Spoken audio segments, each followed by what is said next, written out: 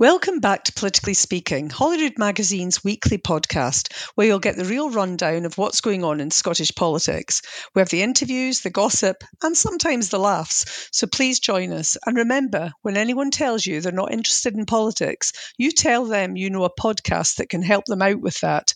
And you can also rate or review us on Apple Podcasts. So enjoy.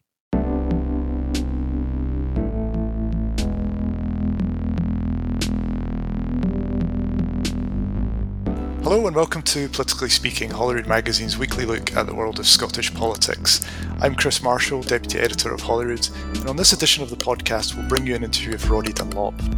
One of Scotland's leading lawyers and Dean of the Faculty of Advocates, Dunlop has been involved in a number of high-profile cases, including advising the Scottish Government in the civil case brought by former First Minister Alex Salmond.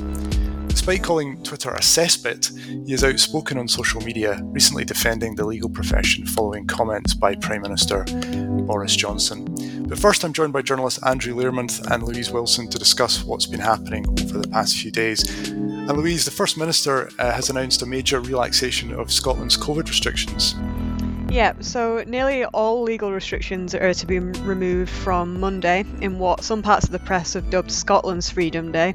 Although Nicola Sturgeon herself was careful not to frame it in those terms, she warned that declaring freedom would be too premature, of course different to what's happened down south. That's because COVID is still out there, cases are still over 1,000 a day at the moment, and there's also no guarantee that restrictions won't be reimposed at some point, especially in response to things like local outbreaks. We might see kind of travel restrictions if, for example, one of the cities gets hit pretty badly. And there's still some notable differences with south of the border, particularly on the advice around face coverings and also working from home. Yeah, so the important thing is the biggest difference is probably the one on face masks. Now, face masks are still going to be legally required in Scotland. It's one of the few legal restrictions that are remaining in place. So that means we're all continuing to wear face masks in the places that we do now already.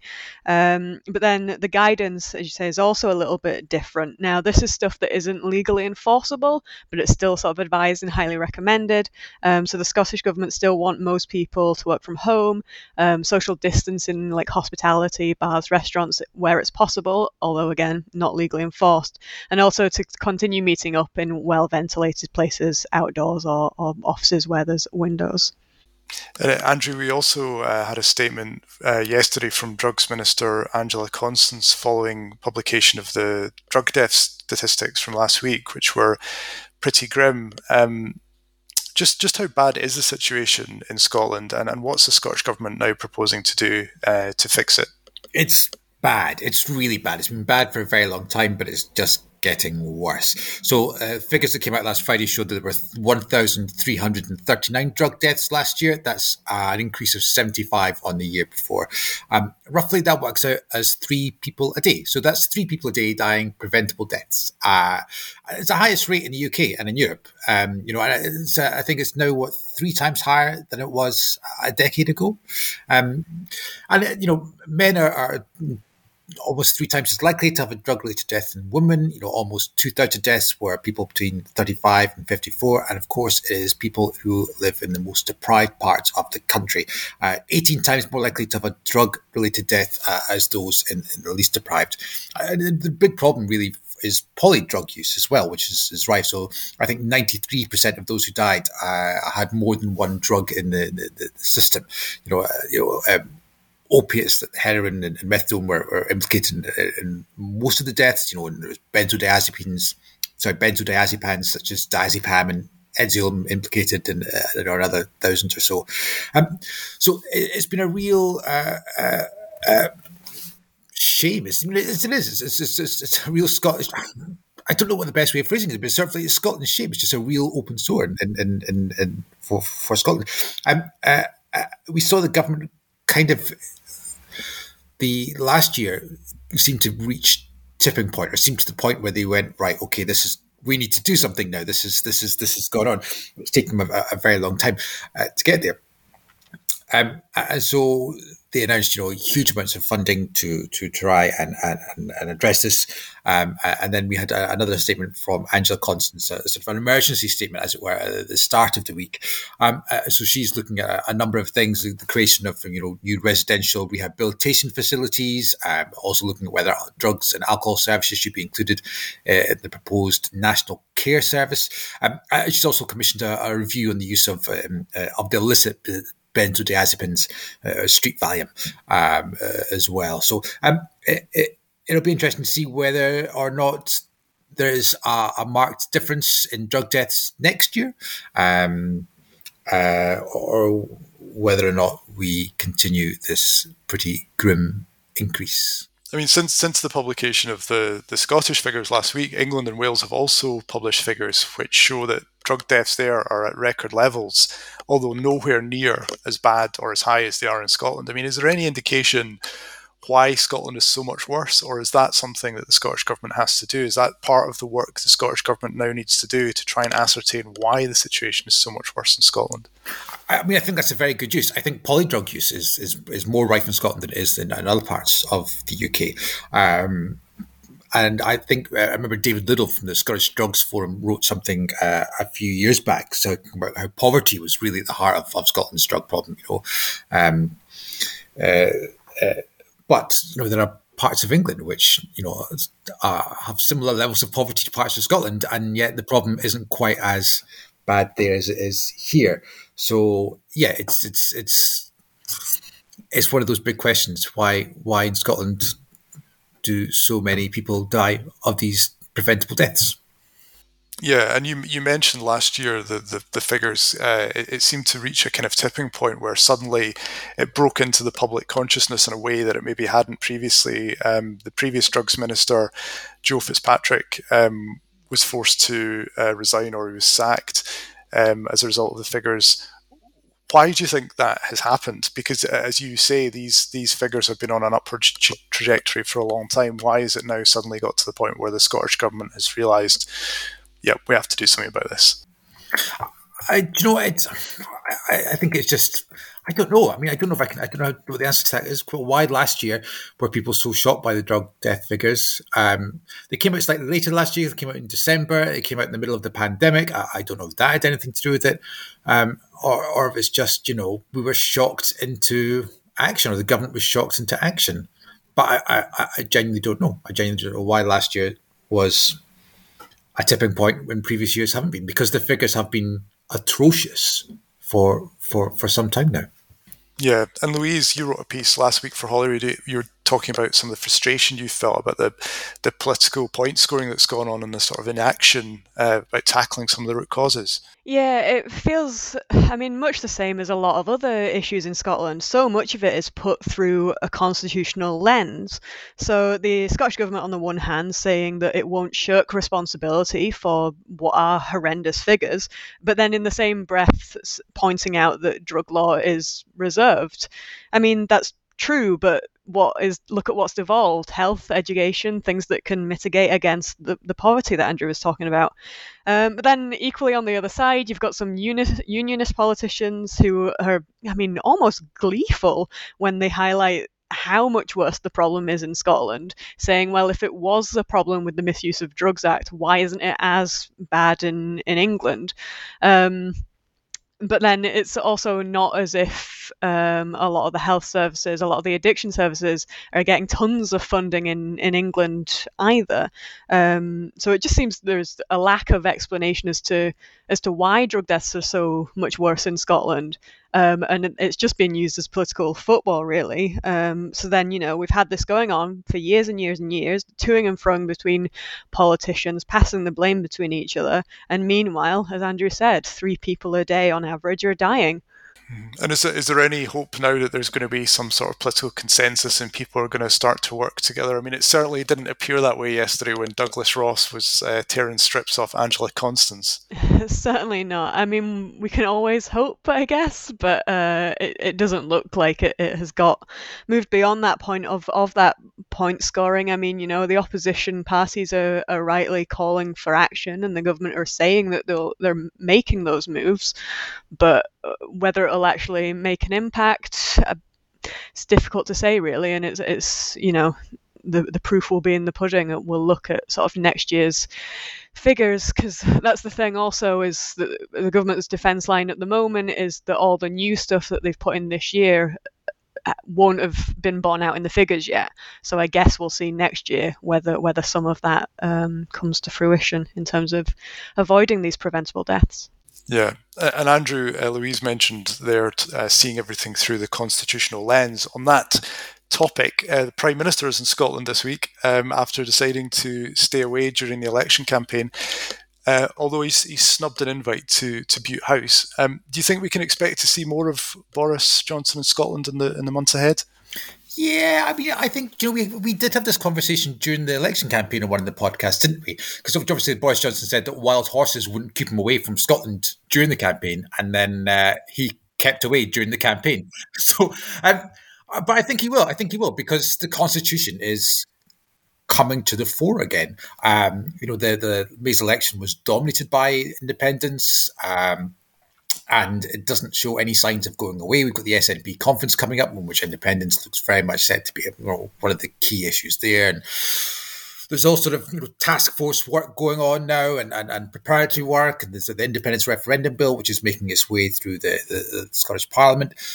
And as long as that's going to be going, then as long as the SNP are going to be making the case for separation, then it's going to be up to the Prime Minister and the other unionist parties to make the case for remaining part of the UK. So I think he possibly understands he's got a fight in his hands. He can't just say nope, not now, not until 2045 is what I think he said on March at the start of the year for the next referendum.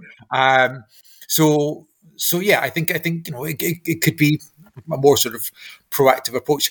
We also have council elections next year as well, and the Tories did pretty well in the council elections last time round. So I imagine there's a bit of that as well coming to show them up. The SNP are delighted. They say every time Boris Johnson comes up to Scotland that it adds to their vote and it adds to the support for independence.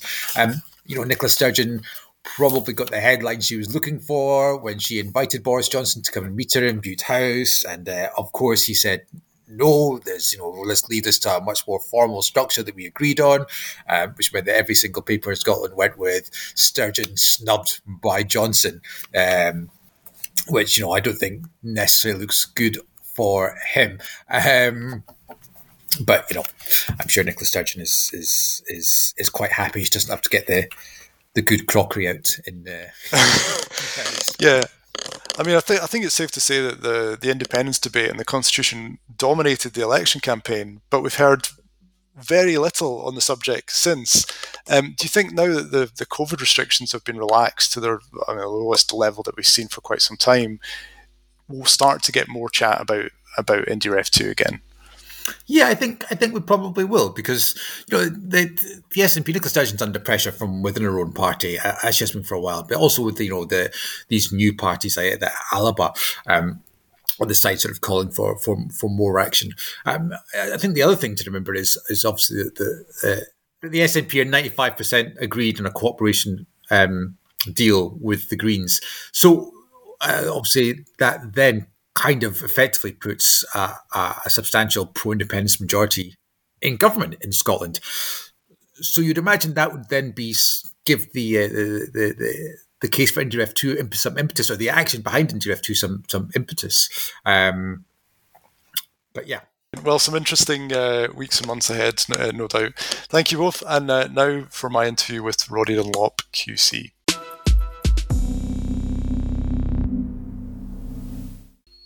So, Roddy, when we spoke earlier this year for the magazine, you described Twitter as a cesspit, and you said you'd been convinced to join up. But yeah, you seem to spend quite a lot of time on there. Have you changed your mind about it? No, it's still in many ways a cesspit, but it's one that of necessity sometimes you need to wade through. It's an important way of engaging with the public in this day and age. And there are a lot of good things that come from Twitter. There's no doubt about that. But there are certain areas into which you tread warily, and the ability of people to attack from nameless, faceless avatars is something that's not possible in real life, and that's what creates certain problems. Although I've been engaged in various discussions on Twitter about whether or not that should be allowed. I mean, should you be requiring to have some sort of verification process before you're allowed on that? And I see the downsides to that. There are many contributors. I mean, the most obvious one in my field is the secret barrister. No one knows who the secret barrister is, and that's fantastic. His or her output is always extremely entertaining, well thought through, and provocative sometimes, and that's to be welcomed. So I do see the downsides and the upsides. I just wonder whether or not there are certain areas where it enables people to say things that are really go beyond the pale in a way that it's quite difficult to hold them to account ultimately. Yeah, and then last week you took issue with something the Prime Minister had said when he basically accused the Labour Party of undermining the fight against crime, and he said that the Labour Party had sided with what he called left-wing criminal justice lawyers. Why did you feel the need to speak out on that particular issue? Well, it wasn't just the left-wing criminal justice lawyers. I mean, I'm absolutely sure there are many lawyers working in the criminal justice system who would quite happily say that they are indeed left-wing. It was what he went on to say that that those lawyers, and hence by association the Labour Party, were acting against the public interest. I think that is not an acceptable thing to see coming from the Prime Minister, because the vast majority, now I don't say lawyers are beyond reproach, I don't say lawyers are beyond criticism, but the vast majority of lawyers who are acting in the cases to which his attention was doubtless focused, i.e. either criminal defenders or those working in immigration cases, the vast majority are doing their job in accordance with the rule of law in order to attempt to defend some of the most vulnerable people in society. That's not acting against the public interest, that's acting in the public interest. Do you think there was a deliberate strategy on the part of the UK government to undermine lawyers and the judiciary? Well, I genuinely hope not, because that would be quite a scary state of affairs. But we have now got a pattern of conduct where you have, I mean, as you will recall, I've had to write now twice to the Home Office to say why are these attacks coming so frequently on the legal profession. Those attacks have been rubber stamped now at least twice by the Prime Minister.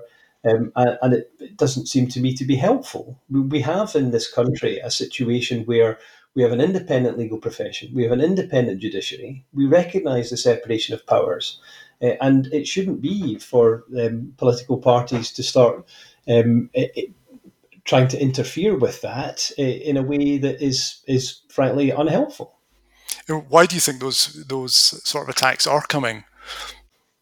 Well, it's part of. I mean, obviously, the government, the UK government, have set their stall out as being one of the main things to do. For example, to control immigration, and that's a policy that they are entitled to pursue. What's not acceptable is to decry lawyers who are defending people in accordance with the law, in accordance with their instructions, and to hold them up to public opprobrium. These are people that are doing their job. If you are instructed as counsel to run a case, then as long as that case is stateable, it's not like you have a choice. You are professionally and ethically obliged to take that case and to run it to the best of your ability. And this sort of identification of such lawyers with a particular cause or a particular mindset doesn't acknowledge the actuality of the cab rank rule. It doesn't acknowledge the ethics under which counsel in Scotland and in England and Wales and indeed in Northern Ireland are bound. All of these bars recognise the cab rank rule. We're not entitled to turn down instructions just because they might be thought to be unpopular to a certain part of the population.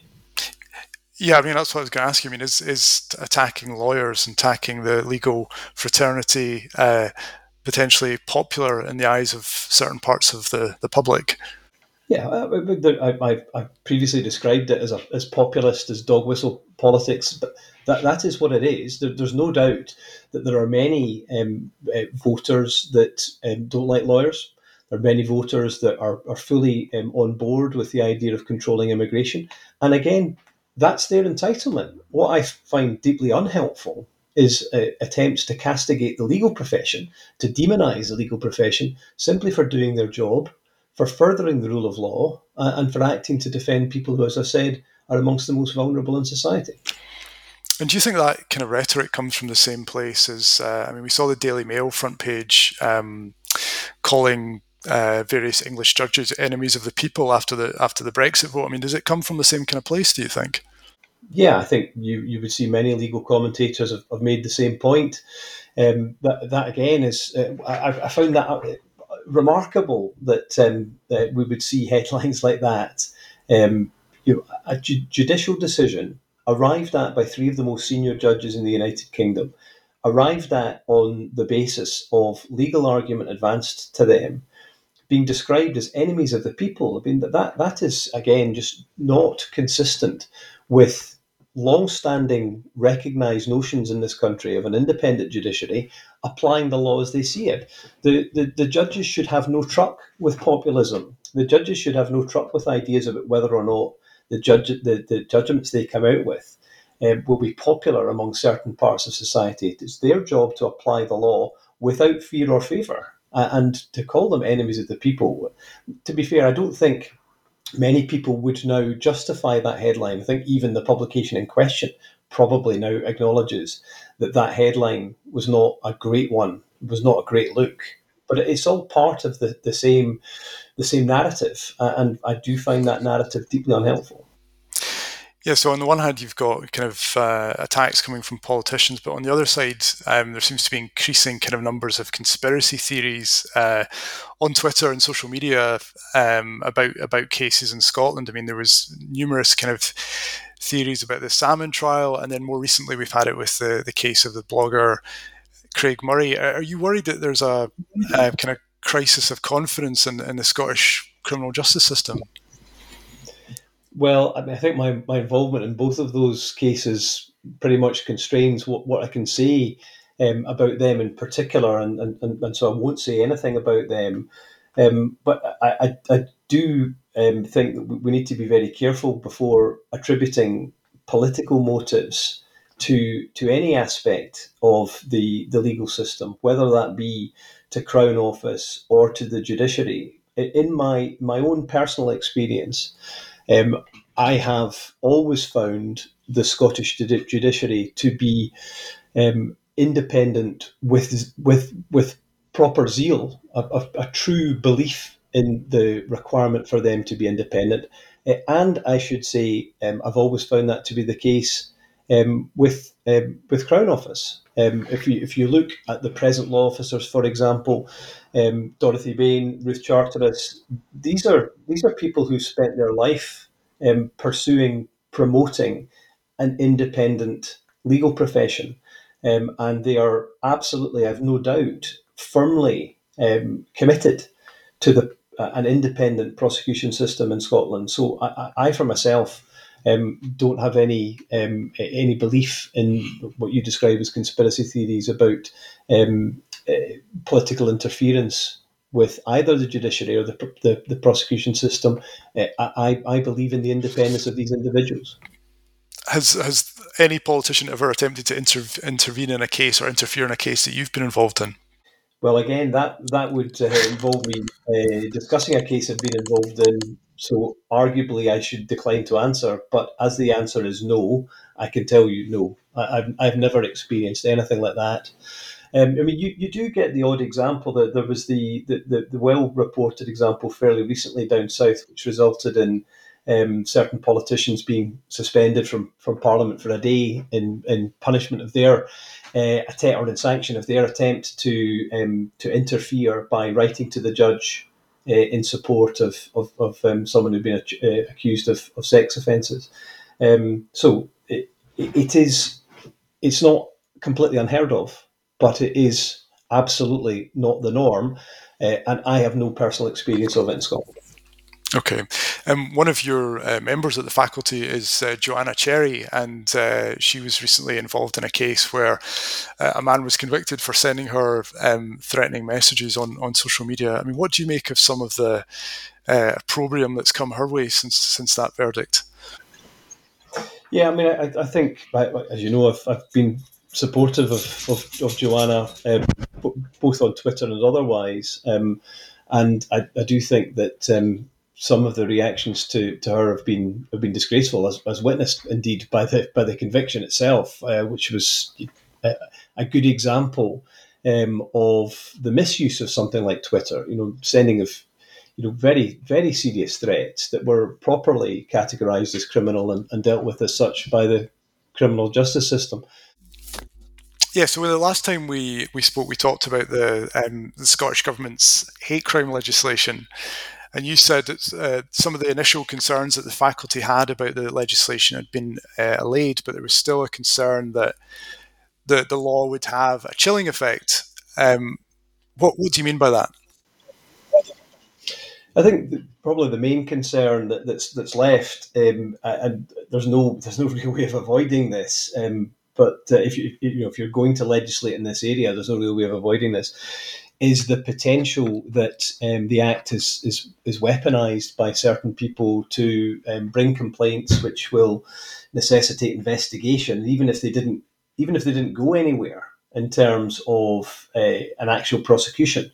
Just the very prospect that you might be the subject to an investigation and the possibility of prosecution and all that might entail might be such as to cause people to stay silent or to moderate whatever they might previously have chosen to say. And that is a concern, but it's not really one.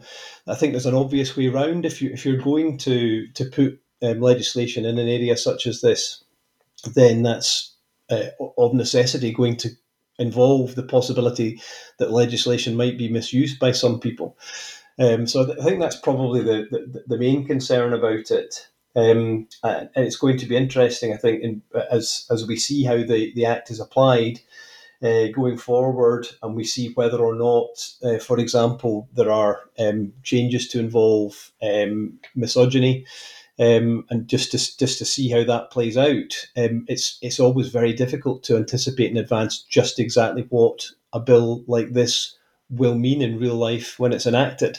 I do think that in large measure the really concerning aspects of the bill were sorted by amendment in the course of discussion, but I quite appreciate that there are a number of people who have ongoing concerns about what it's going to mean. So do you think it's inevitable that we will get people using the legislation maliciously to make vexatious complaints against others?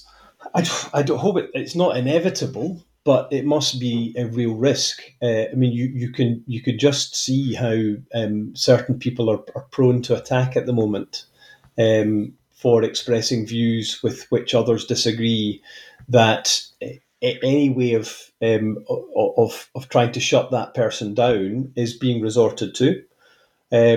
So I wouldn't be surprised if we saw complaints in light of the Act being used for that very purpose. It's not inevitable, and you would hope that due confidence with the good sense of people would mean it's not inevitable, but just looking at what's happening at the moment in terms of attacks in certain respects, I think it's highly likely. And one of the criticisms that came out of the Salmond case was about the role of the Lord Advocate, and there was a lot of kind of soul searching about the whole basically devolution settlement in Scotland. But one of the things that came out repeatedly was on the role of the Lord Advocate, and that there should be a splitting of his dual role as the Scottish Government's chief legal advisor and the head of the prosecution service. I mean, do you accept that there's at least an argument in favour of looking at that? There's certainly an argument. It's almost inevitably going to be looked at, and I don't think anyone that's involved in the legal system would say that just because it's been this way for hundreds of years, we should leave it that way. I'm not particularly convinced that there's a problem. Just to argue against what I've just said, the reality is it hasn't caused a problem for hundreds of years, and the fact that there were certain perceived difficulties arising in one particular case doesn't mean that the whole thing needs to be reviewed. But I do see a case for at least discussing whether or not we should have a system that's more akin to that applies south of the border, where you have effectively a DPP, Director of Public Prosecutions, that is solely responsible for the prosecution of crime in Scotland, and a different role for the person who requires to give legal advice to the Scottish Government going forward. I can understand that is consistent with the separation of powers that I've already mentioned, and in terms of which I'm hugely in favour. Do you think the fact that case has, for the time being at least, gone away, that issue will also likely go away? Was it a byproduct of the kind of febrile debate around that case?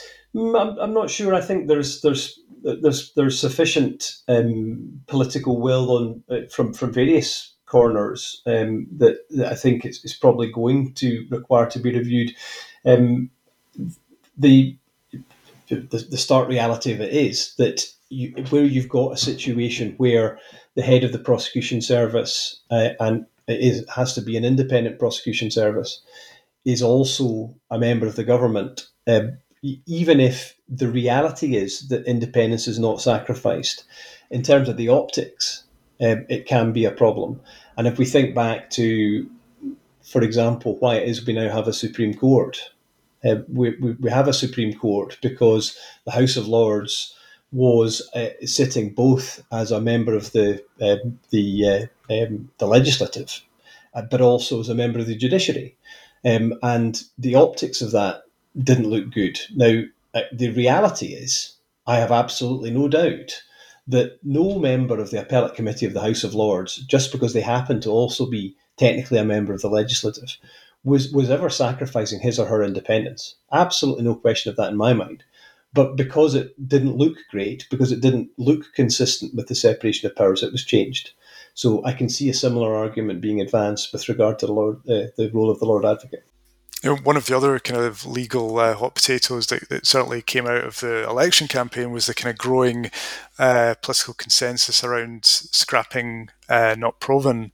And, it's been claimed that the not proven verdict is used disproportionately in rape cases. What is the point of having a not proven verdict if the ultimate outcome is the same as not guilty? Well, I mean, that's one of the arguments that's always used against it. The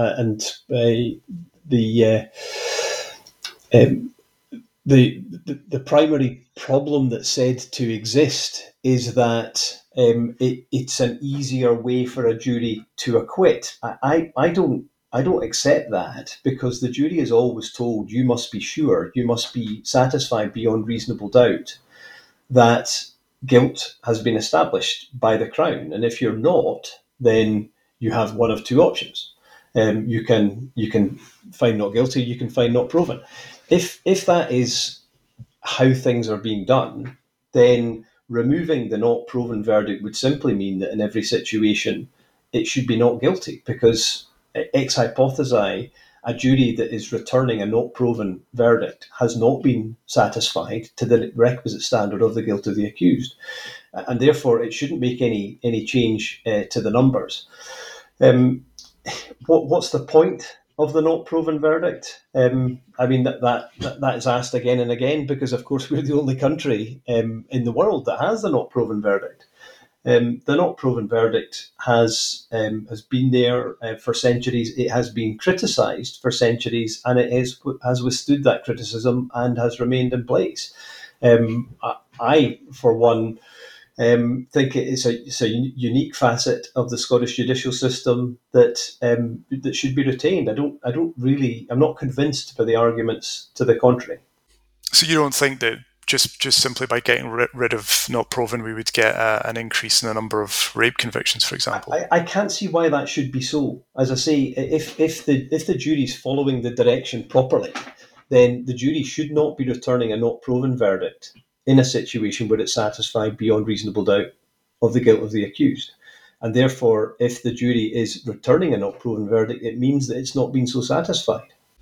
Why do you think that argument's made then repeatedly? Because it is made. I mean, it's made by the likes of Rape Crisis Scotland that not proven is a barrier.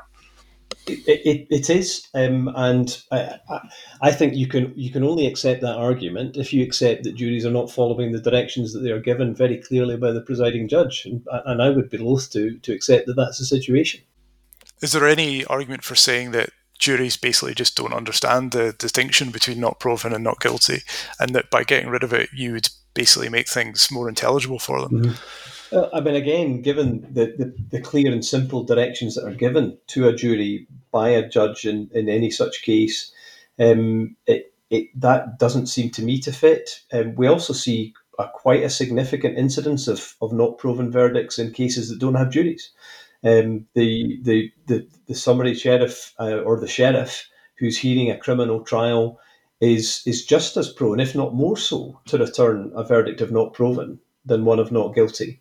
And so, again, I haven't seen statistics that suggest to me that sexual cases are more likely to result in a not proven verdict. And I certainly haven't seen anything that suggests that in cases where juries have been satisfied to the requisite standard, yet still they by mistake reach for a not proven verdict. Roddy, your predecessor as the Dean of Faculty was Gordon Jackson, who's a former Labour MSP. Have you ever considered a career in politics yourself? Absolutely not. It is. It holds no interest for me whatsoever. I do get the odd comment on Twitter suggesting either that I should or that I am obviously wanting to create for myself a career in politics. No. I really enjoy the independence of the legal profession. I have only ever wanted to be a lawyer, and the thought of a move into politics leaves me cold. So people assume that when you express an opinion on Twitter, that's you somehow sort of paving the way for your political career to follow. That has been said more than once, and each time I've scotched it without any query or cavil. I have no interest in a career in politics. The law is all I've ever been interested in. On that note, Roddy, thanks very much for your time.